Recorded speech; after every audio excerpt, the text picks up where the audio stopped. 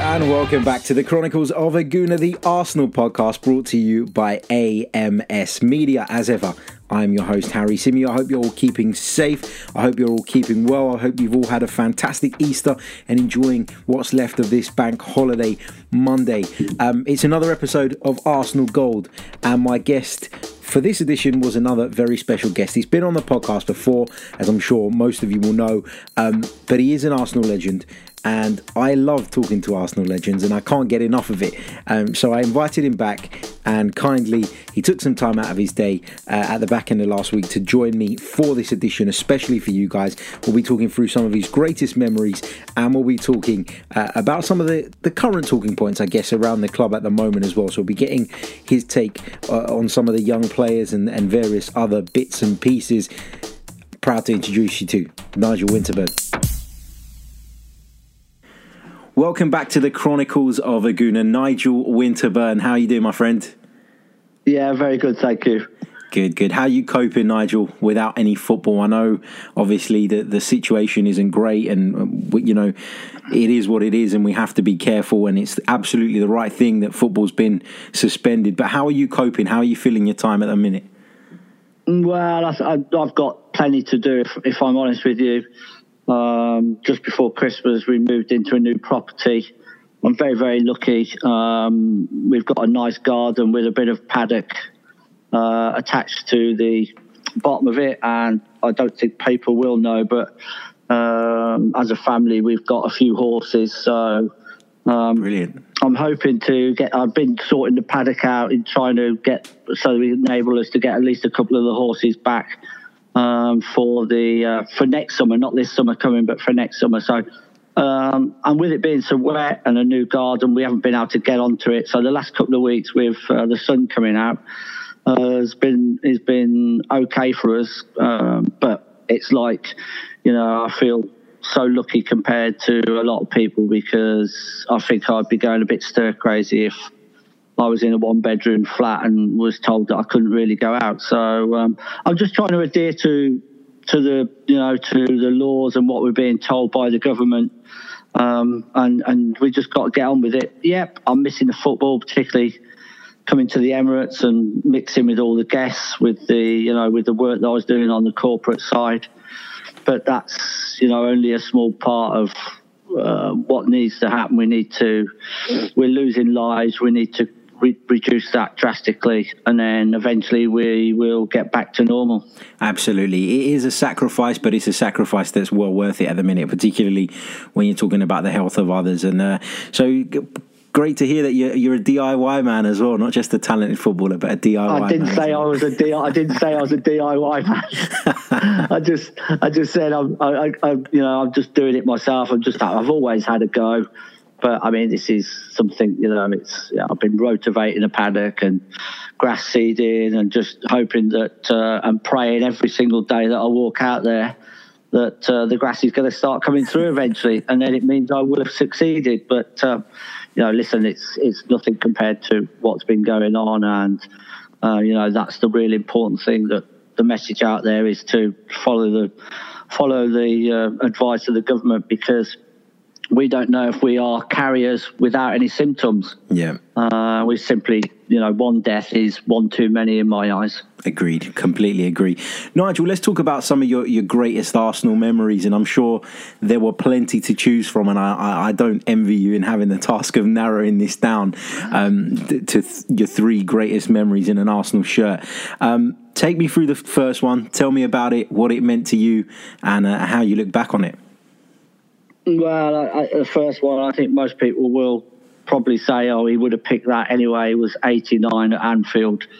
How could it not be the first one, really? For me, the greatest ever game of football to decide a title in quite surreal circumstances, really, because we were in control of winning the title, and then we started to falter a little bit. We had the Hillsborough disaster where so many people lost their lives.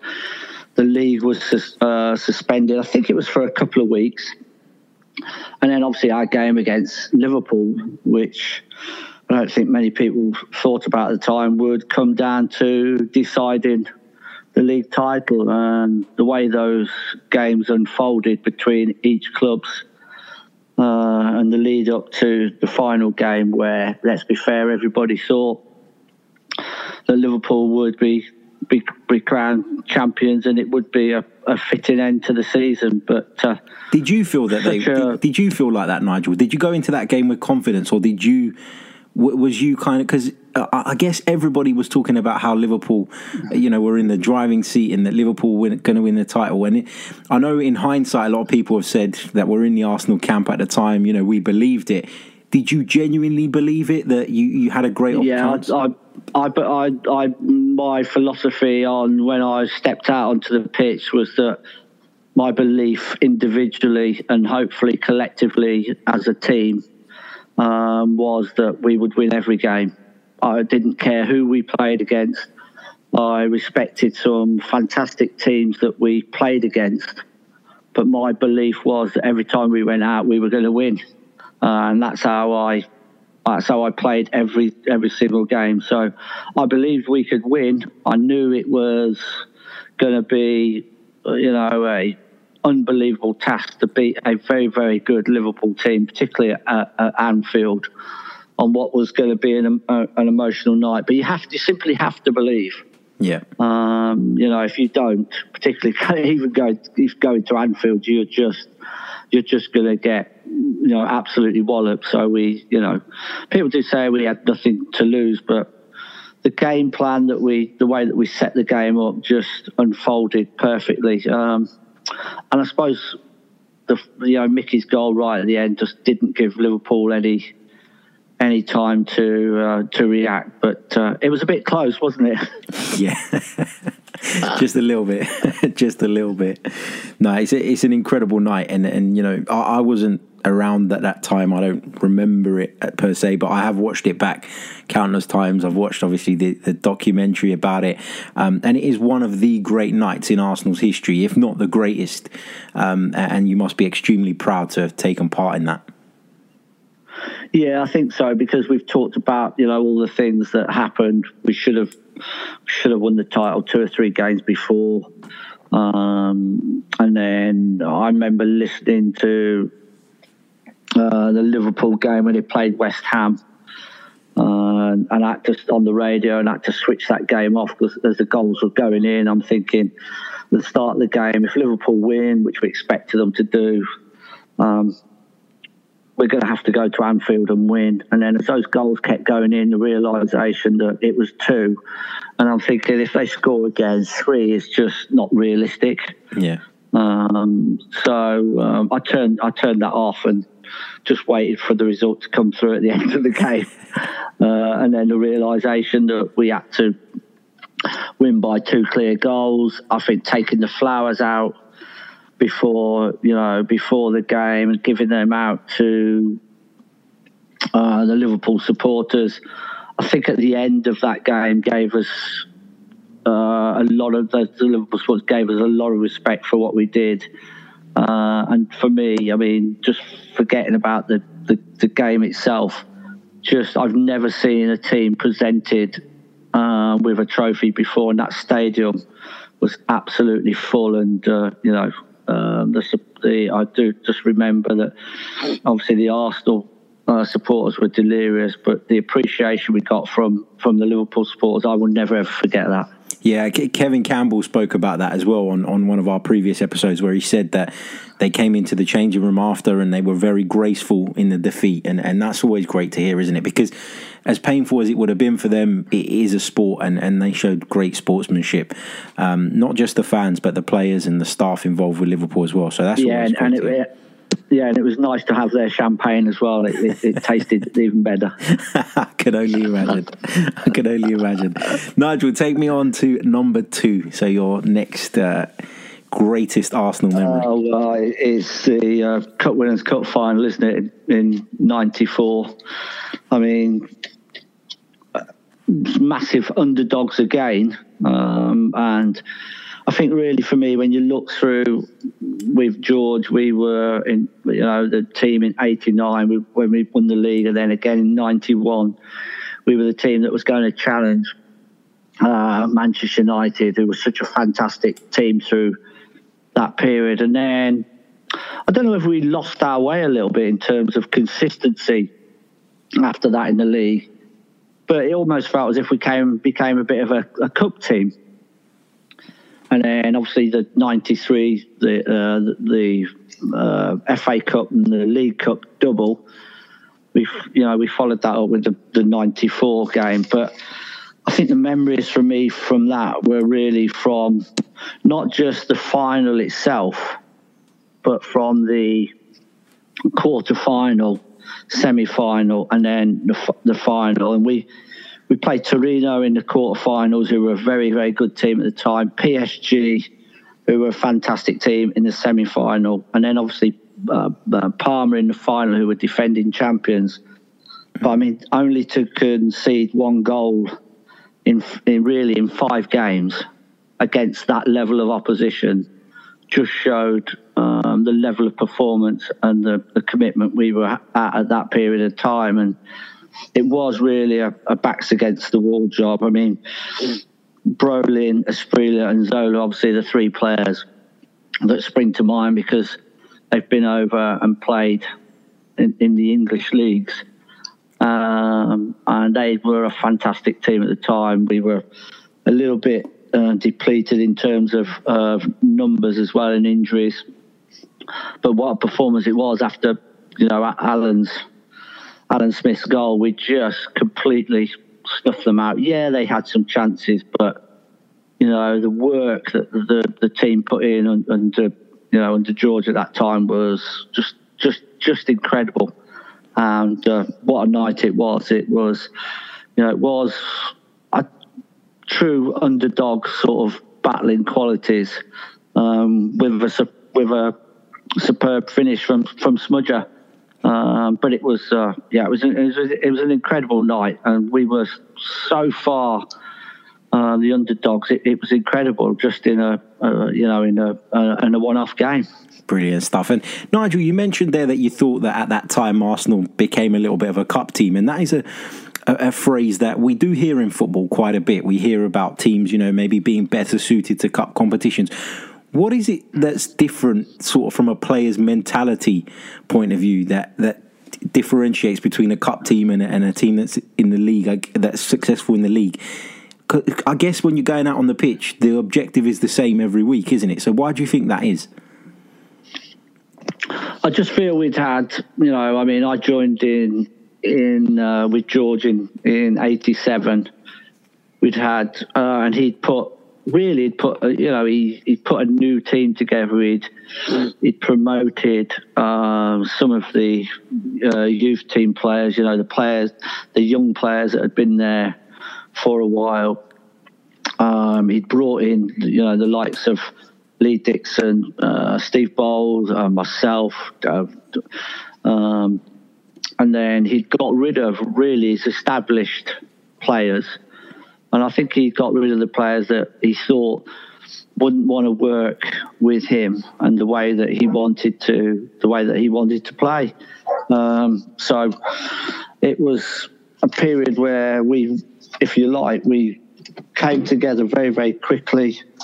We won, as we talked about, won the titles in '89 and '91. But everyone will tell you that trying to defend the title is so hard. And I think just along the way, we maybe lost a little bit of consistency the following season, and then we had to come again.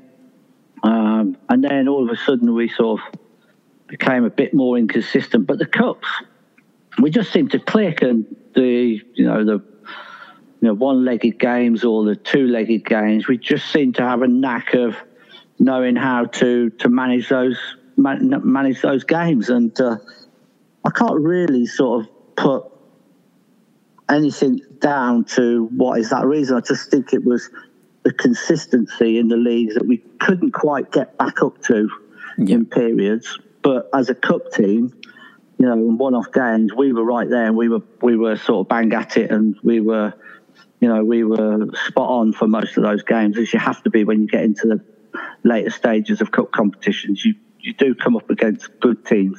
Agreed, and you're absolutely right to mention game management, because I think that is key, particularly in cup competitions, where I guess if you make a mistake, you don't have another 37 games to put it right. It is literally about game management, and those who are superior at that, George Graham being an absolute specialist in that, obviously that stands you in good stead. Let's move on to number 3, and I'm pretty sure I can guess what this one is.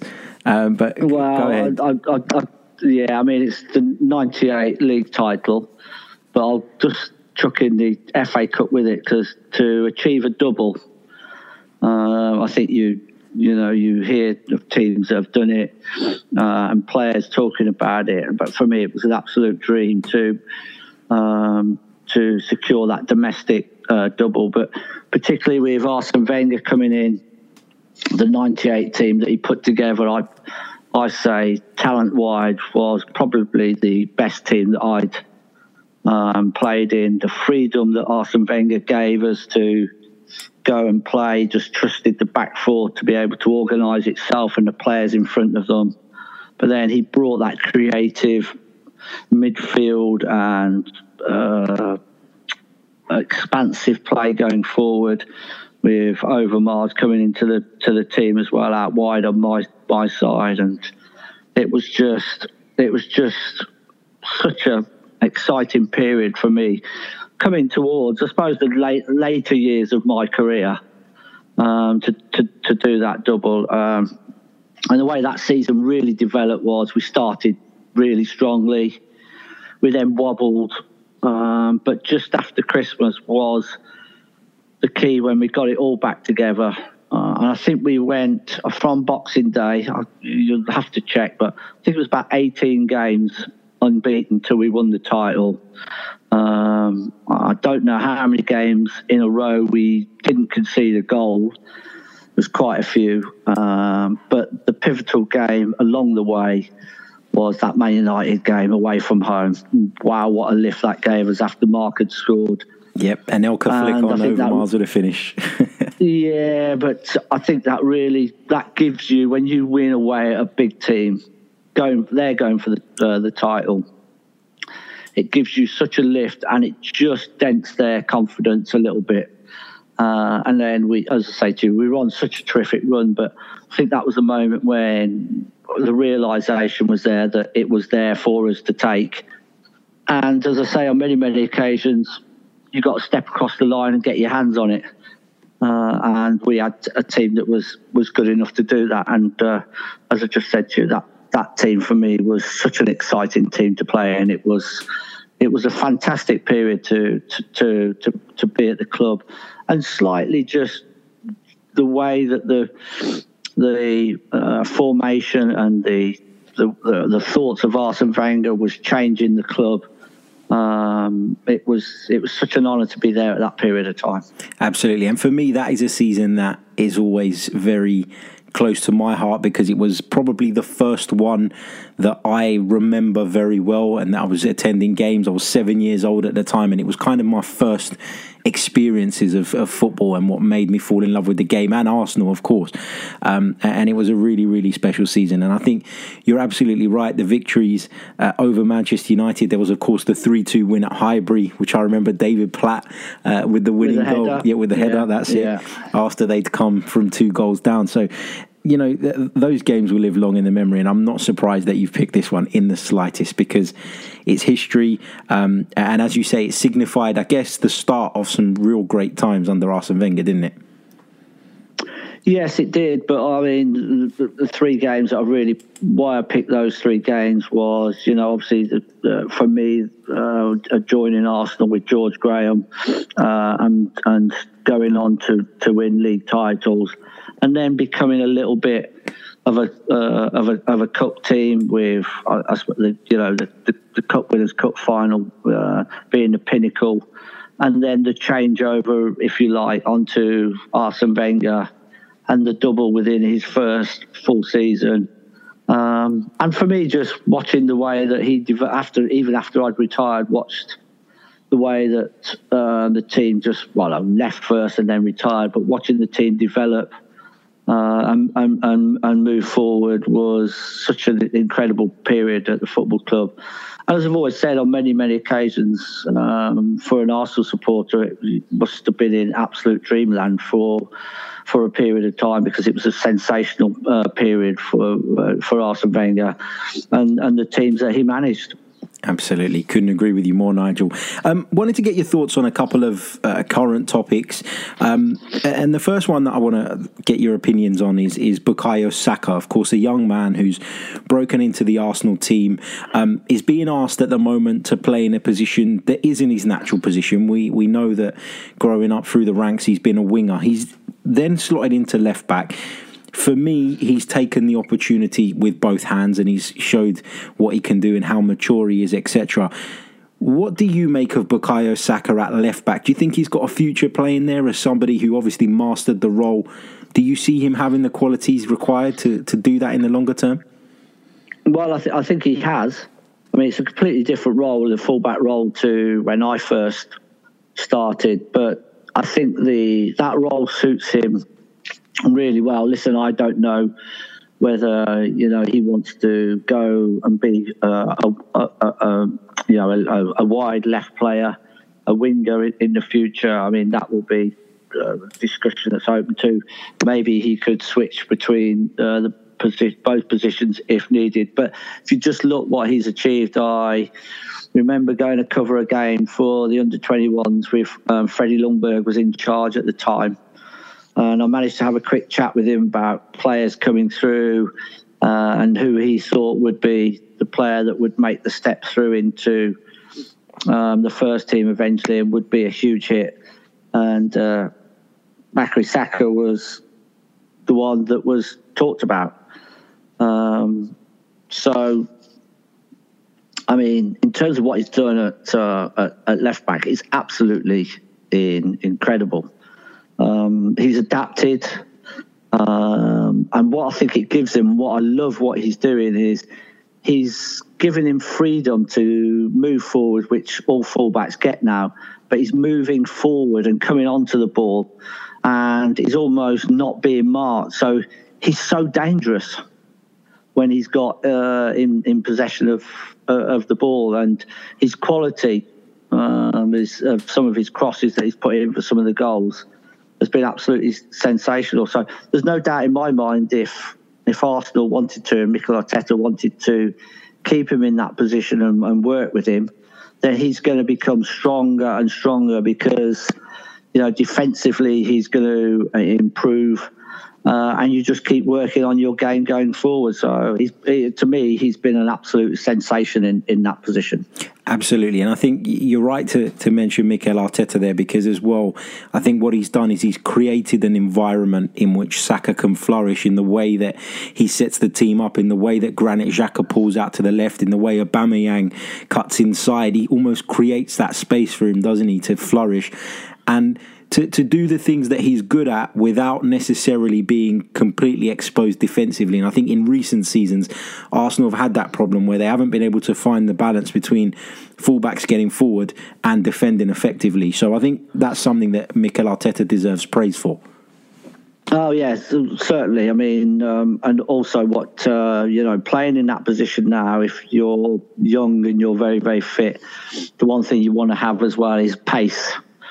And he's got an abundance of pace to, even if he makes a slight mistake defensively, he can cover, he can even, what he should be working on now is that showing the opposition players, who, particularly when it's 1-against-1 at times, showing them where he wants them to go, or where Arteta wants the team to be pushed into. When I was playing with George Graham, we wanted to show inside all the time. And with the pace that he's got, he can change his position to dictate to players where he actually wants them to go, rather than being dictated against when you're defending. So, there's a lot of positives we're seeing. There's still a lot of developments to come. But as I just said to you, he's done a fantastic job. He's just been pushed into that position really, and he's had to get on with it. And he's been an absolute sensation, and someone that could, if he was to play in that position regularly, will get better and better, and that's an exciting thought, isn't it? Absolutely. The potential is incredible, and that's, I think, what Arsenal supporters are so excited about, because we've seen glimpses of it, and you've got to take into account that, again, it's not a position he's grown up playing, yet he's taken to it like a duck to water, and for that, he deserves incredible praise. Nigel, I wanted to get your thoughts on Pierre-Emerick Aubameyang. Of course, Arsenal's leading goal scorer. He's become a real talisman of late. Somebody that we almost rely on to provide goals, and I think probably we rely on a bit too heavily.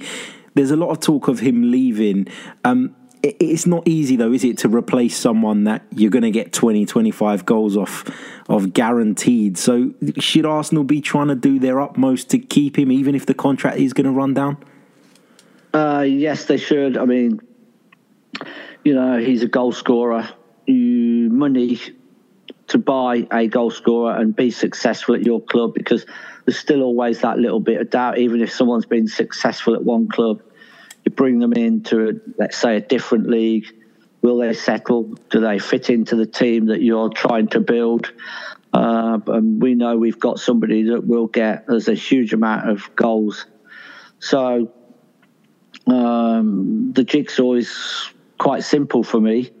The first thing you ask is, does the player want to stay?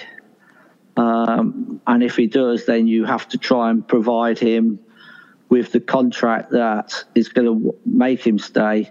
And I would also say that maybe that one other thing is where does he see the club going? Listen, at the end of all that, if the player wants to leave, then there is nothing that the club can do to make him stay.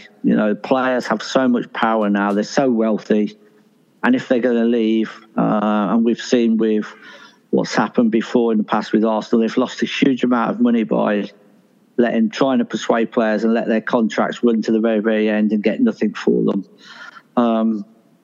It's quite simple for me then. Potentially they may have to be sold, and that's quite a hard thought for me to think about, that you would be losing your top goal scorer, and then you've got to start all over again.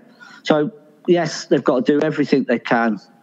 Hopefully, he loves the way that the club is being run now under Mikel Arteta. He feels that maybe we've got a chance of building and will achieve something in the future, or does he feel that we're still a good way away, and in his period and the age that he is, then he needs to look for something different? And it's hard to talk about that when you've got such a great player at your football club. But I think you just got to look the player in the eye, and I think the manager and the board will know when he answers the question is straight away, do you want to stay? Yeah. And that's the first question you've got to ask. And right, if the answer is yes, then we'll do everything we can to provide you with a contract that you think you are worth within the club's limitations. But if there's a hesitation there, then you probably know that the player's having thoughts that maybe he should be moving on, and then it becomes very, very difficult for the supporters, because they're the ones that really lose out in all this. They're gonna lose a fantastic goal scorer, and we're going to have to rebuild our team again. Absolutely, and I think you're right. What's happened in the past has almost conditioned Arsenal supporters to panic at this point. When a player gets to this point in their contract, and they are obviously a standout player, and we hope that he will stay. And as you said, there is no guarantee that even if you go and spend 60, 70 million on another centre forward, that he's going to provide what Pierre-Emerick Aubameyang is providing. So you're absolutely right. It's better, in my opinion, to stick with what you know, and if you need to not exceed the limitations, obviously, because you can't, but if you really need to push the boundary to keep him, I personally think it's worth it. Just finally, Nigel, I just want to get your thoughts on Mikel Arteta so far. If you had to rate his tenure so far out of 10, what's the score you're giving him? I think I'd be 7.5 to 8. I think he's doing a great job. He's working with players that were already at the club. I like what he's doing or trying to do discipline-wise. I mean, I'm not on the inside, but I'm only reading. If he's not happy with what a player's doing, maybe in training or outside of training, he's not afraid to leave them out for a game, warn them that it's about the club, it's about the team, it's not about an individual. But I more importantly, I also like the togetherness that I'm seeing on the pitch. Listen, it's not perfect. Some of the games haven't been great, but there is a glimmer of light coming through that he's got some organisation, he's got his beliefs, and the team are really believing in what they are trying to achieve, and that's the most important thing for me. And hopefully, as I say, we can get back to playing, and then we can look at the end of this season and the transfers that potentially we might have, just to try and tweak it a bit again for next season. Then I'm really positive about what we can try and achieve going forward. So I think it's going to be a slow process, but hopefully an exciting process particularly for the supporters who have been a bit disillusioned in the last 3 or 4 seasons, that we're now looking to move in a new direction, in the right direction for me, and try and get back first of all into that top 4 and back in Champions League, and then try to start challenging for trophies again. And obviously the Premier League is the big one for me. But I think that's a little way off. But as long as I see us moving forward, then I really think we're in for an exciting time. Absolutely. Couldn't agree more. Nigel, thank you so much, mate.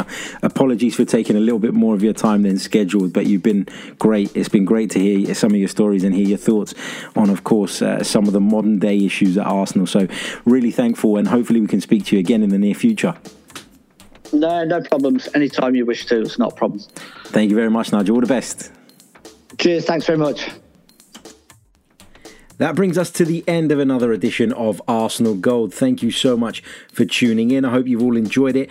Don't forget to subscribe, leave us a review, leave us your thoughts in the comments as well. You know the drill by now. Follow us on Twitter at Chronicles_AFC, and we'll be back very, very soon with another edition. We'll be bringing you another episode on Wednesday. It'll be out Wednesday evening, featuring another former Arsenal player. So, I hope you're looking forward to that as much as I am, and we'll see you again soon. Until then, take care. Ciao.